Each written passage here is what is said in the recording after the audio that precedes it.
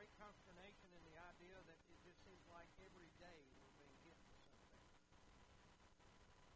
And if you watch anything on the internet, if you watch anything on the news, I've literally quit watching the news. I don't trust it anymore. I don't trust what they say. But there's such a upheaval inside me continually. The very things that I think that I've been taught my whole life, I'm being told that's wrong. The very race that I am, I'm being even told that just because I'm white, or that as a result of that I have prejudices against people of a different color, which I don't feel I have. All my life I have had great friends that I never paid any attention to what color skin they were. I remember even trying to convince a black couple that I knew and had great respect for, trying to convince them to buy the house next door. But I'm being told now that I can't help this because I'm white. I'm being told that the very things that I think are wrong are right now. And the very things that are right in the world that we're living in, they're saying to me that all those are wrong. And the wrong things that we know beyond a shadow of a doubt, those things that God says are abomination to Him, we're passing laws to support those very things. And it bothers me. And I guess because of the media, because of the things that are on there, and I'm just going to be honest with you, I believe that Facebook is of the devil. I never hear anything good on all the things I hear many times on Facebook are people ragging on other people. And so I'm preaching a message this morning that you and I, the very reason this is happening is because the intensity is growing right now in this world. The signs that our Lord is coming are becoming more and more increased. It's not just one sign. It's the intensity and the prevalency of all those signs that tells us the Lord is coming. And so here we stand. You and I stand today in two different worlds. We stand in two different worlds. And this is, I believe with all my heart, this is what Jesus is talking about. And those two worlds are comprised of two distinctively different worldviews. Let me say that to you. Where you stand today, you're standing in a time and a place where the world that we look at, if you really are following Jesus Christ, you're standing in two distinctively different views. And I really believe that you and God is allowing things to come in. I think He's even I believe He's sovereign. I believe He's even allowing the coronavirus to come in because you and I have got to make a decision. And that decision is this: do I follow Jesus or do I follow the things of the world? Do I raise my children up in the things of the world, or do I raise them up in a godly environment where they will someday stand for Christ, and you'll be proud that one day, as you see Jesus hug them one of these days, because they're with you in heaven?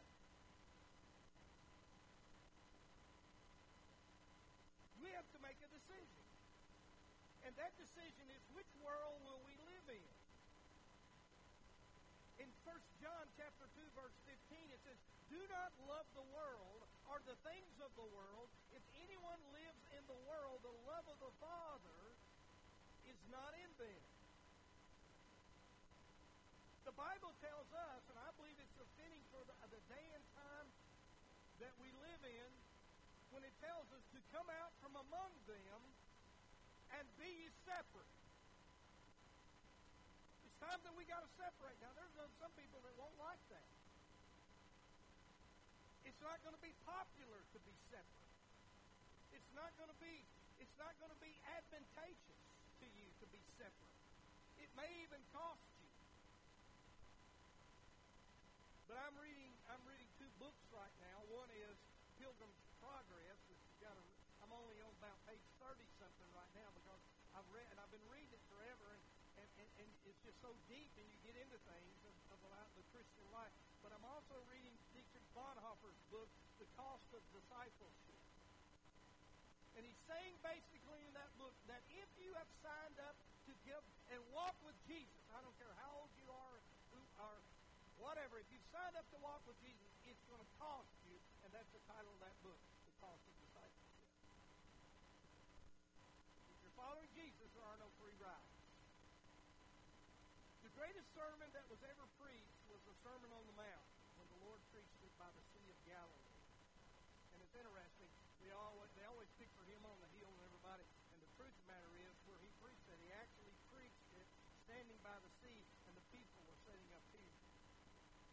And there's something about that area over there, the Sea of Galilee, that the volume, or that it is conducive to hearing acoustically what he had to say. Gandhi, who was a Hindu, is not a Christian, but he carried a copy of the New Testament everywhere he went. He said the greatest sermon ever preached was the Sermon on the Mount. I agree with that. But any great sermon that has ever been preached always ends with a great story or message at the end. And Jesus ends the Sermon on the Mount with a story about two men building two different houses built upon two different foundations. It is an illustration of two belief systems. We have not heard that before, most of us, and many times, about a belief system. And our children are not being taught a belief system that is conducive to Jesus Christ. We're talking about a belief system of the world. And so two systems that you can put everything into, and there's only two. You say, well, now there's a lot of world religions. I know there are. But in all those world religions, they're all basically, you can draw a line down the middle, and that is that one is saved by what Jesus did by grace, and all the others are works. In other words, I've got to do something over here to basically appease God to get there, when over here, what Christ has done, he's already appeased God. And it's my trust and belief and totally in him that takes me on to heaven. But the two world systems, one is the system of humanistic teaching. Humanism sounds so good. It sounds, and this is what we're teaching in our schools. We're teaching humanism. We're not teaching it here in this school. But we teach humanism, and humanism says, well, that sounds like, boy, that we really care about other human beings. No, that's not it at all. What humanism teaches, it teaches that we take God Almighty off the throne, and we place man in the very center of it. That's what we've done. The Christian belief system that is spiritual, and with the Lord God Almighty on the throne in your life, and that I live my life by the precepts of this book. I wonder how many of us can say that. How many of us can say that we live by biblical principles? I raise my children by biblical principles. My finances are by biblical principles. How I treat other people are by biblical principles. I see a lot of Christians that many times will shout hallelujah and do double backflips down the middle aisle, and yet they don't pay their bills. I actually went to one person to talk to him about coming to work here on our new building, and he refused to do it. You know why? Because he had worked with other churches that did not pay him, and he said, I will not do anything for churches. We don't understand that how we live our life is the testimony to other people. It's what we don't understand. Biblical principles. One of the greatest distinguishing marks of the Christian belief system is that it is spiritual, and James distinguishes it. And I didn't realize this until about ago. But listen to what he says. And you've read this how many times? And we've thought of this in more or less materialistic terms. But that's not it. I want you to listen to this. It's found over in the book of James, chapter 2, starting with verse 1. He says, "My brethren, do not hold the faith of our Lord Jesus Christ, the Lord of glory, with partiality." He goes on, "For if there should come into your assembly a man with gold rings and fine apparel, and there should also come in a poor man in filthy clothes," he goes on to verse 3, "and you pay attention to the one wearing the fine clothes, and say to him, you sit here in a good place, and say to the poor man, you stand over there and sit at my footstool. Have you not shown partiality among yourselves, and become judges with evil thoughts? Listen, my beloved brethren, has God not chosen the poor of this world to be rich and in faith and heirs of the kingdom, and he promised to those who love him?" And so what we've done, we've taken those verses and we've made them totally materialistically. I want to tell you something that has nothing to do with materialism. You know what it has to do with? It is the realization of you and I that the Christian belief system is spiritual. And because a man may come in that has a PhD, and he sits down here, and he may be the bank president. I don't know. He may have a PhD sitting in the bank president. Here comes a guy in that maybe he works on the back of a garbage truck, and or whatever, whatever he does, whatever he comes in, and maybe he's only got an 8th grade education. But the man with the PhD is going to listen to this man over here that's only got an 8th grade education. You know why? Because it's not the things of this world that confound us, it's the spiritual things. And it may be that this man over here is more mature and more spiritual than the man that's got the PhD. It's not the bank president may be here on the things, but this guy over here may be more mature than the other. This is why Paul talks about in the New Testament how that many times there were slaves that were sitting in church with their slave owners. He's not adhering or saying that we ought to have slaves. He's not saying that in any capacity. But he's saying while we look at people, how we look at this world is through a spiritual vision, a veil of spiritualness that we discern in things. So which system is influencing your life? What's experiencing your life the way you live? Because Jesus said, "Man shall not live by bread alone, but by every word that proceeds out of the mouth of God." That's how we are to live. Now, do we just play with it, or did Jesus really mean that? And making decisions, or what I do with whatever is in my life, how do I do that? Do I live by thus saith the Lord? One thing it seems that the Lord keeps directing me to is to tell your people to stand. The Lord is put in my heart that in these last days that I, as your pastor, have a responsibility to prepare you to stand with your family, to dedicate yourself to be able to discern the voice of God. And that's the one thing I think we haven't done. We don't spend time. Old time people used to call it praying through. In other words, they stayed on their knees until they heard what God said. And just like all these decisions we're having to make all of a sudden that's being put on us about this virus and everything else, here's the question. What is God telling you to do? Do you have peace in that matter? Because if you don't have peace, and that's God saying to you, don't do that.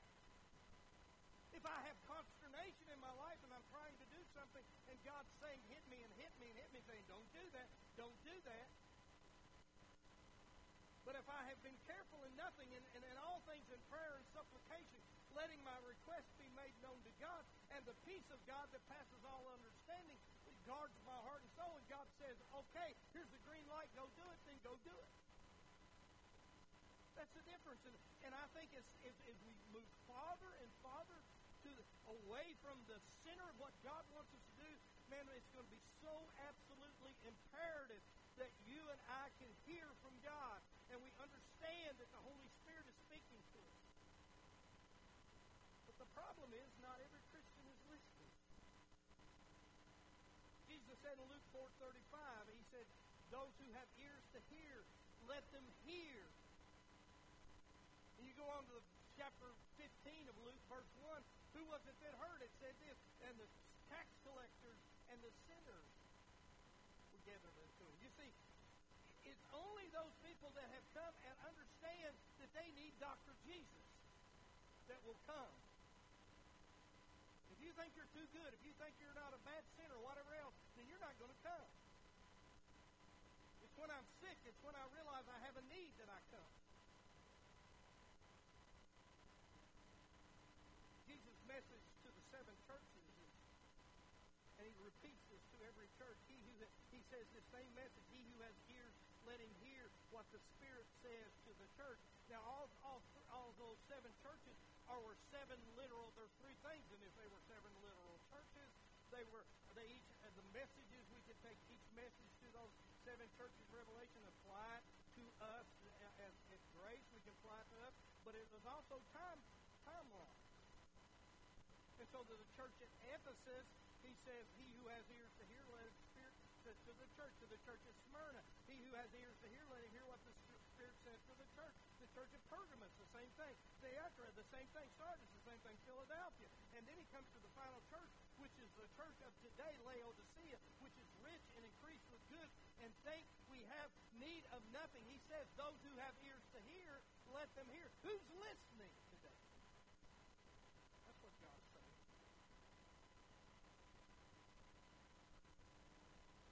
Period of time till these last days, Jesus is saying, he who has ears to hear what the Spirit is saying to the church. I believe he's speaking to the church today, and I believe what he's saying to the church today, be ready. And I believe he's saying, get ready. Don't miss what I'm trying to do. Don't miss what I'm trying to do. But there are many today who refuse to hear. But notice what verse 24 says in Matthew 7. Therefore, whoever hears these sayings of mine. He's saying who's hearing. If you don't want to, I heard a preacher on the radio this past week who was talking to his congregation, and some of you don't want to hear what I got to say. So let me just tell you this, go ahead and go to sleep. That's what he told them. Go ahead and go to sleep. You don't want to hear what I got to say anyway. Go to sleep. And if you're here today, if that's the case, then go ahead and go to sleep. You don't think this is important. But I'm telling you right now, the Lord has instructed us how He'll communicate us through the last days. It's interesting to me that Simon and Anna were the only ones that really knew who Jesus was. That when He came, they were looking for Him. That's the key. We got to be looking for Him. The Lord has instructed us, for instance, over in Hebrews chapter 1, verse 8, He tells us how He's going to communicate to us. How does He say? God, who at various times and various ways spoke in times past by the fathers' prophets. He said in the Old Testament, I spoke to the prophets. That's how I spoke. But He goes on to verse 2, has in these last days, spoken to us by His Son. He's going to speak for who? Who? Jesus, who is appointed heir of all things, for whom also He's made worlds. And listen what He says in verse 3, who being in the brightness of His glory and the express image of His person, and upholding all things by the word of His power, when He had Himself purged our sins, sat down at the right hand of majesty of God. What does that say? It says He upholds all things by the word of His power. What's His word? Here's His word. And His word is how Jesus speaks. If you never you say, well, I want to know what God's will is. If you're never in His book, you'll never know it. If you're trying to determine what you ought to do in a situation, and you're not in this book, you're not going to know what you're going to do. Because He has said that in these last days, this is how Jesus is going to speak to us through the Word. And yet we're told by people that we're living in the most illiterate time in history, people that don't know the Word.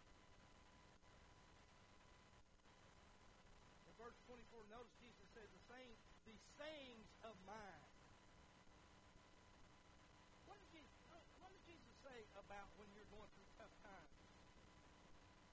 When the world is telling you can't do that, does Jesus not say, I can do all things through Christ who strengthens me?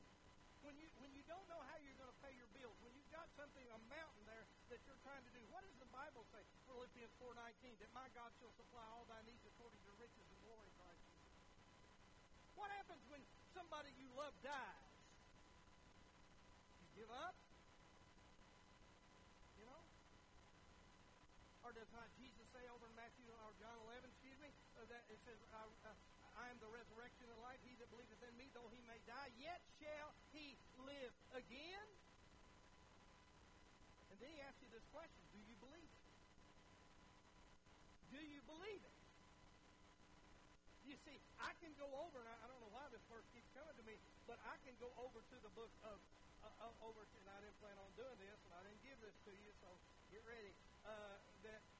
Over to the book of Job, and the book of Job tells me, listen to what it says over here, if I can ever get there. And where is it? Job, I'll find it here in a minute. Wait a minute, let me tell you where it is. Here we go. Job 14. Listen to what this says. 14 verse 5. Since his days are determined, the number of his months is with you. You have appointed his limits so that he cannot pass. What's that saying? Listen to what it says in the New Living Translation. You have decided the length of our lives. God knows exactly how many days you're going to live. How many seconds you're going to live. How many minutes you're going to live. God has decided the length of our lives. You know how many months we will live, and we are not given a minute longer.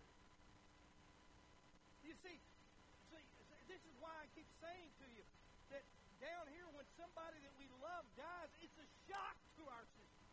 And we say, oh, it's so unexpected. In heaven is the schedule of events. Does it not say, does not the Word of God say, it's appointed unto men once to die, appointment? I don't know about you, I go to the doctor's office appointment.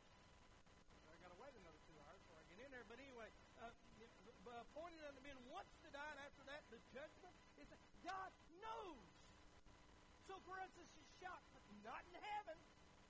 They're rejoicing in heaven. I always felt like that where the Bible says over in Luke 15, there's rejoicing in the presence of the angel over one person who comes, or one sinner who comes. You know who that is who's rejoicing? It's not the angels. They look into our lives and try to figure out how God redeemed us. No, it's talking about God the Father. But I also believe it's those people that have gone on before. I want to tell you something. There's a party going on in heaven right now with some of your loved ones, and we're sitting down here glum and dumb. And we're not going to realize it until one of these days we get to heaven and we really see what God's done. We look through a glass darkly now. But boy, there's coming a day it's going to be revealed. Man, what a day that's going to be. Jesus says the sayings of mine, and does them. He says it does them. That we not only know what the Bible says, what it teaches, but we put into action those things, that we live by biblical principles. We're living in a time of double-mindedness, that people know what to say. They got all the religious jargon down, but you don't live by the fruits of their lives. You don't live that way. Well, I know whether I'm free, pro, all that, whatever. I know where I'm at, and I know what eternal security, whatever. I know all those things, but do I do them? Well, James has a lot to say about that. He says the guy who looks in the mirror and the Word of God, it tells you who you really are, and he walks away and he forgets what he looks like. That's who we are. Verse 24, Jesus is saying, my sayings. James says in James 1, 5, 8, if any of you lacks wisdom, let him ask of God, who gives all liberally and without reproach, and it will be given to him. Verse 6, but let him ask in faith with no doubting, for he who doubts is like a wave of the sea driven and tossed by wind. Now look what verse 7. No, let not that man suppose that he will receive anything from the Lord. Why will he not receive it? Because listen to what it says. He's a double-minded man, unstable in all his ways. What does it mean? He says something, boy, it sounds good, but he doesn't do it. He doesn't do it. Like the parable of Jesus in Luke on the sower and the soils. It says in Luke 8, verse 13, but the one on the rock, or those when they hear, receive the word with joy. How many times have we seen people come down this aisle and receive the word with joy? And these have no root, who believe for a while, and in the time of temptation fall away. Why? They don't apply biblical wisdom. He hears the sayings of mine, and he does them. That's what he says. And he who says, verse 24, I will liken him to a wise man who built his house upon the rock, not a rock, but the rock. And verse 25, notice that the rains came, the floods came, the winds blew, and beat upon their house. Boy, if says basically that if you really come to Christ, you're going to have some problems. Jesus said in this world you're going to have trouble, but he went on to say, but be of good cheer because I've overcome it. The difference between the unbeliever and the believer is not that trials and bad things only happen to unbelievers. I know some wonderful people. I remember J. Vernon McGee talking about he and his wife in a room with their sick baby. And across the hall from them, there was a man that was known for his corruptness. And that child lived. But J. Vernon McGee's baby passed away. Don't tell me that if you give your heart to Jesus that boy everything's going to be fine, because it may not be. You may go through some things. And Jesus has never promised us that we'll not have any trouble. The difference, because we built our lives and belief system on the rock, that in the midst of the storm, Jesus is in our boat. Amen? I don't know what you're going through, but Jesus promised you he'd never leave you and never forsake you. He promised you he'd stick closer than a brother. He would be nigh. He draws nigh to me. I'll be nigh to him. That's what he says to us. God will never abandon us. God will never turn away from us. The unbeliever goes through things alone. They beat upon the house, but it did not fall, for it was founded upon the rock. Yes, the rains came. Yes, the winds came. Yes, the floods came. But it stood. Don't you like that? Because what it says, but it did not fall, for it was founded on the rock. They beat upon the house, but it did not fall, for it was founded on the rock. Now we need to pray, Lord, lead me to the rock that is higher than I am.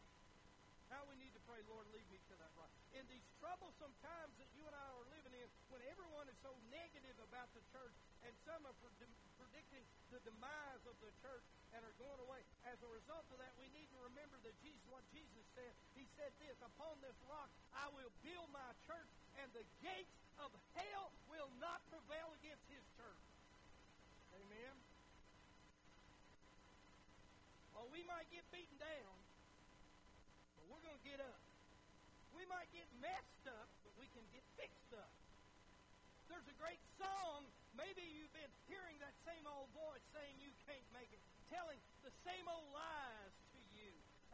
But Jesus said, I can do all things through Christ who strengthens me. But you feel lost, he's a way maker. If you got pain, he's a pain taker. If you need freedom, saving, he's a prison shaking Savior. If you get changed, he's a chain breaker, because there's a better life. That's why. Moses cried out in Deuteronomy 32. He says this, for I proclaim the name of the Lord, ascribe greatness to our God. He is the rock. His work is perfect, for all his ways are justice. A God of truth without justice. If justice, righteous and upright he is. Hannah said in 1 Samuel chapter 2, no one is holy like the Lord, for there is none besides you, nor is there any rock like our God. Isaiah said, listen to me, you who follow after righteousness, you who seek the Lord, look at the rock which you are hewn, and the hole of the pit from which you are dug. David said, Lord is my rock and my fortress and my deliverer, my God, my strength, in whom I will trust, my shield and the horn of my salvation and my stronghold. He also said, I only is my rock and my salvation. He is my defense. I shall not be greatly moved. He said, I shall cry to you, shall cry to me. You are my Father, my God, and the rock of my salvation. The word becomes our rock for which we stand upon. Let's hope we have an anchor today. You know you have an anchor. Whatever you're going through, you have an anchor. The soul, which is that, it tells me over in Hebrews 6:19. It says, this hope that we have is an anchor of the soul, which is sure and it's steadfast. But notice when you stand on the rock, the storm still comes. The rains descended, the floods came, the winds blew, beat the house. But notice, it did not fall. It did not fall.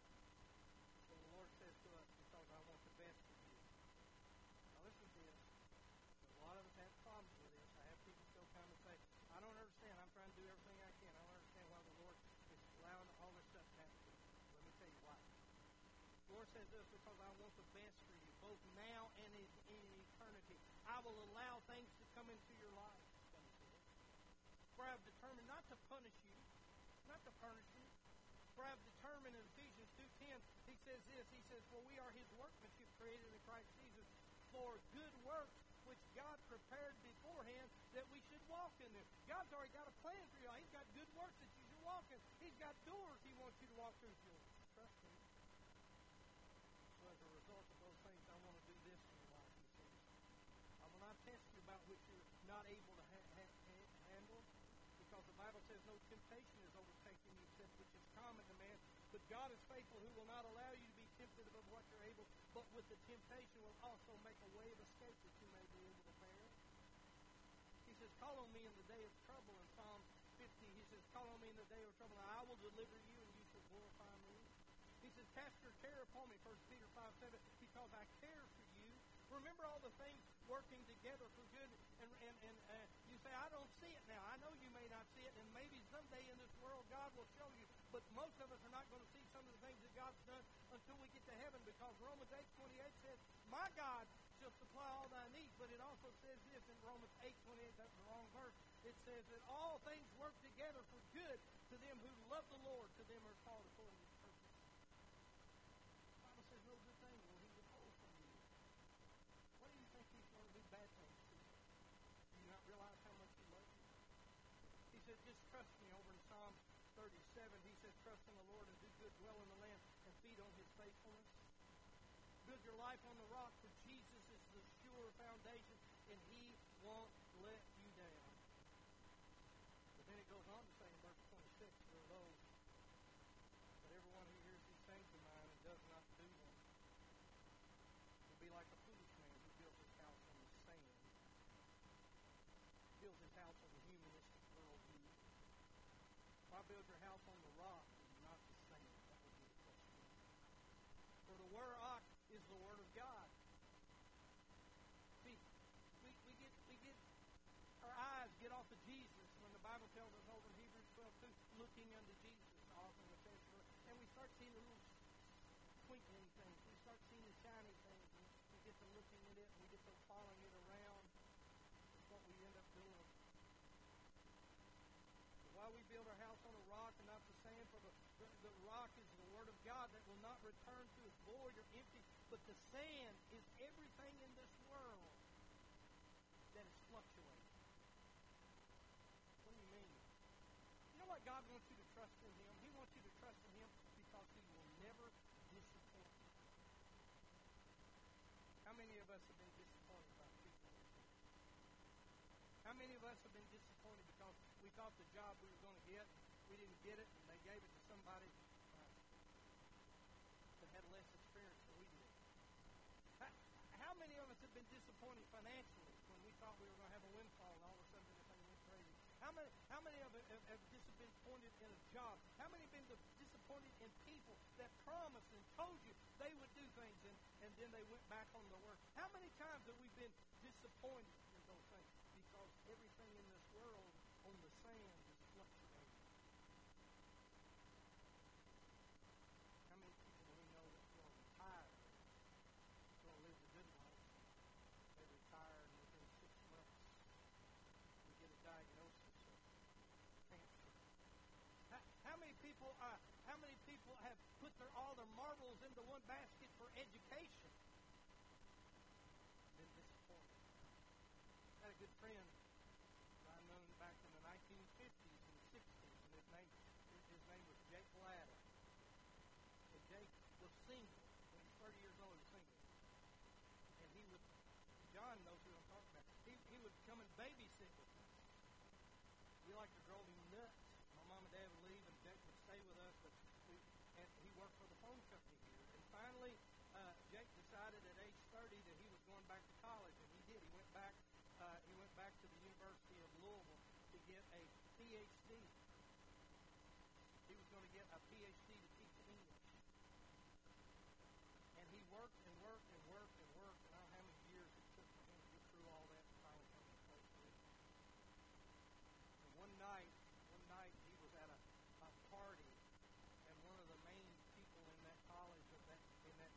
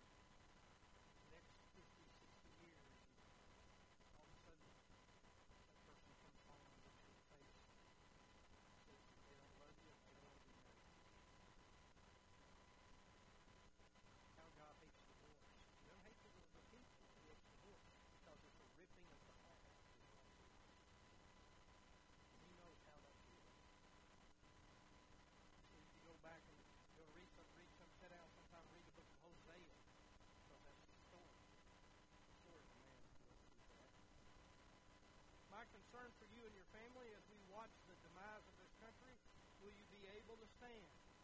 You say, well, I got my AR-15. Is that what you trust in? I don't know about you, but the last thing I ever wanted to do was shoot somebody. I wouldn't want to shoot anybody. But I also will tell you this, what the Scripture says.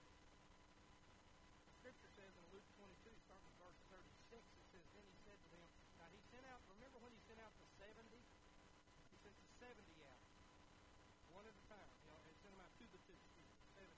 And he told them not to take an knapsack, not to take anything, not to take anything with them, and they were to learn how to walk and depend upon the Lord during that whole time. Now he sends them out for the second time. 2 times in the Scriptures he sends them 70 out. He sent them out again. Listen to what he said. Then he said to them, but now he who has a money bag, let him take it. And likewise a knapsack, and he who has a sword, let him sell a garment and buy one. Go back to that. Look what it says. It says, and he who has no sword, let him sell his garment and buy one. Go on to the next verse. For I say to you, this which is written must be still accomplished in me. And he was numbered with the transgressors for the things concerning. We have an end, and in verse 38 says this. And so they said, look, Lord, here are 2 swords. What did Jesus say? He said to them, listen up. I'm not going to talk about swords. But he told them to take the sword. The days were so long and so bitter that he was saying to them, you need to protect yourself now.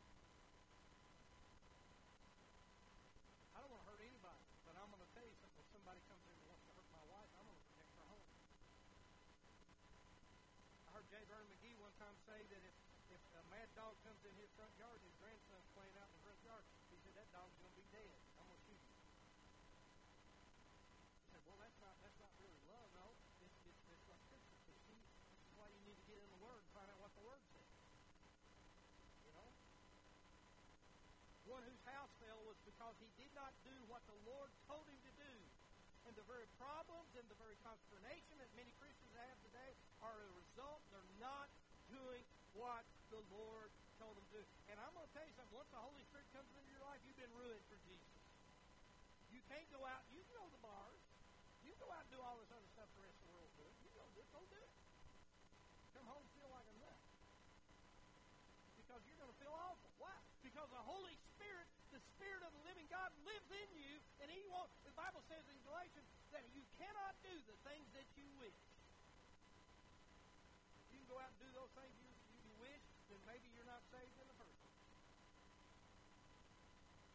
You know? The one whose house fell was because he did not do what the Lord told him to do.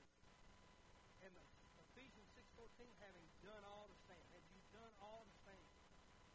Or you're like Adam, standing there looking at the birds while his wife is over here talking to Satan.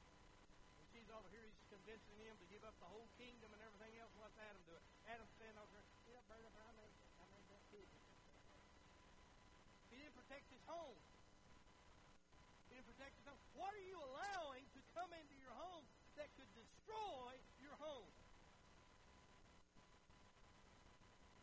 You've done all according to the Word of God. It seems like nothing is happening. Then stand. This means you need to maintain the endurance to endure the faith as a mustard seed, and yet the tenacity and the boldness of the righteous sustained by the conquering power of Christ. Nor your strength, and it's not your strength, it's His. It's not your power, it's His. Stand firm, hold your ground, defend your territory against the enemy by submitting to the Lord and hitting the enemy and right in the nose in the name of Jesus. We live in a day when we turn on the TV and every channel shouts headlines at you about wars and disasters and famines and cruelty and poverty and the like, and they're very real situations. But we need to understand this is all a tactic of Satan to weaken us so that we will drop our guard and lose heart. But if we will prepare our hearts now and build ourselves up against the forces of darkness and against the devil and his cohorts, we'll overcome all this pernicious and deceptive tactics. But has not the Lord told us that as He gets ready to come, this will be the environment? Did He not say in 2 Timothy 3:1, the Amplified Bible, but understand this, that in the last days will come perilous times of great distress and trouble, hard to deal with and hard to bear? Did He not tell us that?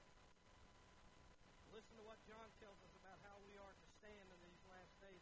He says, in 1 John love has been perfected among us, in that as many have boldness in the day of judgment, because as He is, so are we in this world. If we're that, then we need to call upon that power in the name of Jesus.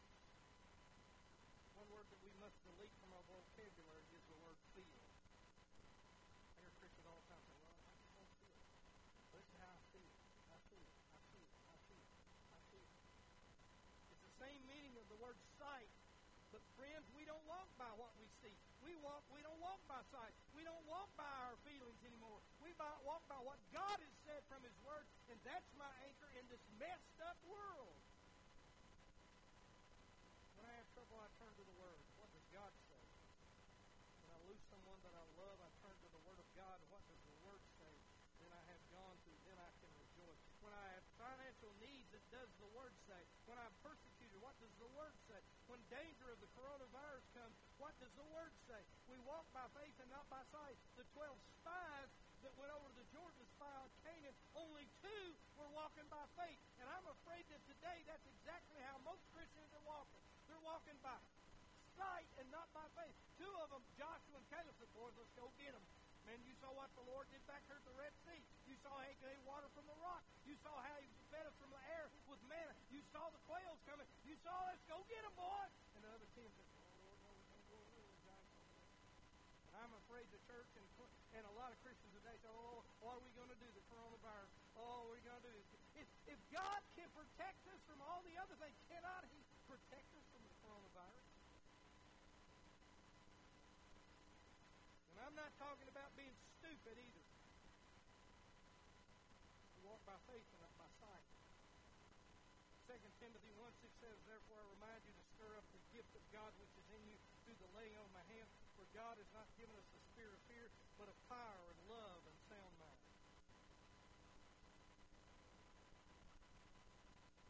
I don't know what you're going through. I never in my ministry, in my life, did I ever think that I understand what you're going through. I've learned that from a long time ago. Even though I may have been through similar things, I don't anytime say, well, hey, God, just chuck it up and go. I know it's tough. I read the story of Annie Johnson Flynn. She was orphaned early as a child. She had rheumatoid arthritis. And on top of that, she had cancer. Then she became incontinent. Later, she became blind. She wrote a hymn. And the title of the hymn was Making of the Beautiful. Listen to what she said. She wrote these words. He giveth more grace when the burdens grow great. He sendeth more strength when the laborers increase. He added afflictions and He addeth His mercy. He added afflictions, He addeth His mercy. To multiple trials, His multiplied peace. When we have exhausted our store of endurance, when our strength has failed, ere the day is half done, when we reach the end of our hoarded resources, our Father's full giving is only begun. Fear not that we need exceeded His provisions, or God ever yearns His resources to share. Lean hard on the arm everlasting, availing the Father, both thee and thy load will it bear. His love has no limits, His grace has no measure, His power no boundary, known unto men, for out of His infinite riches in Jesus, He giveth, He giveth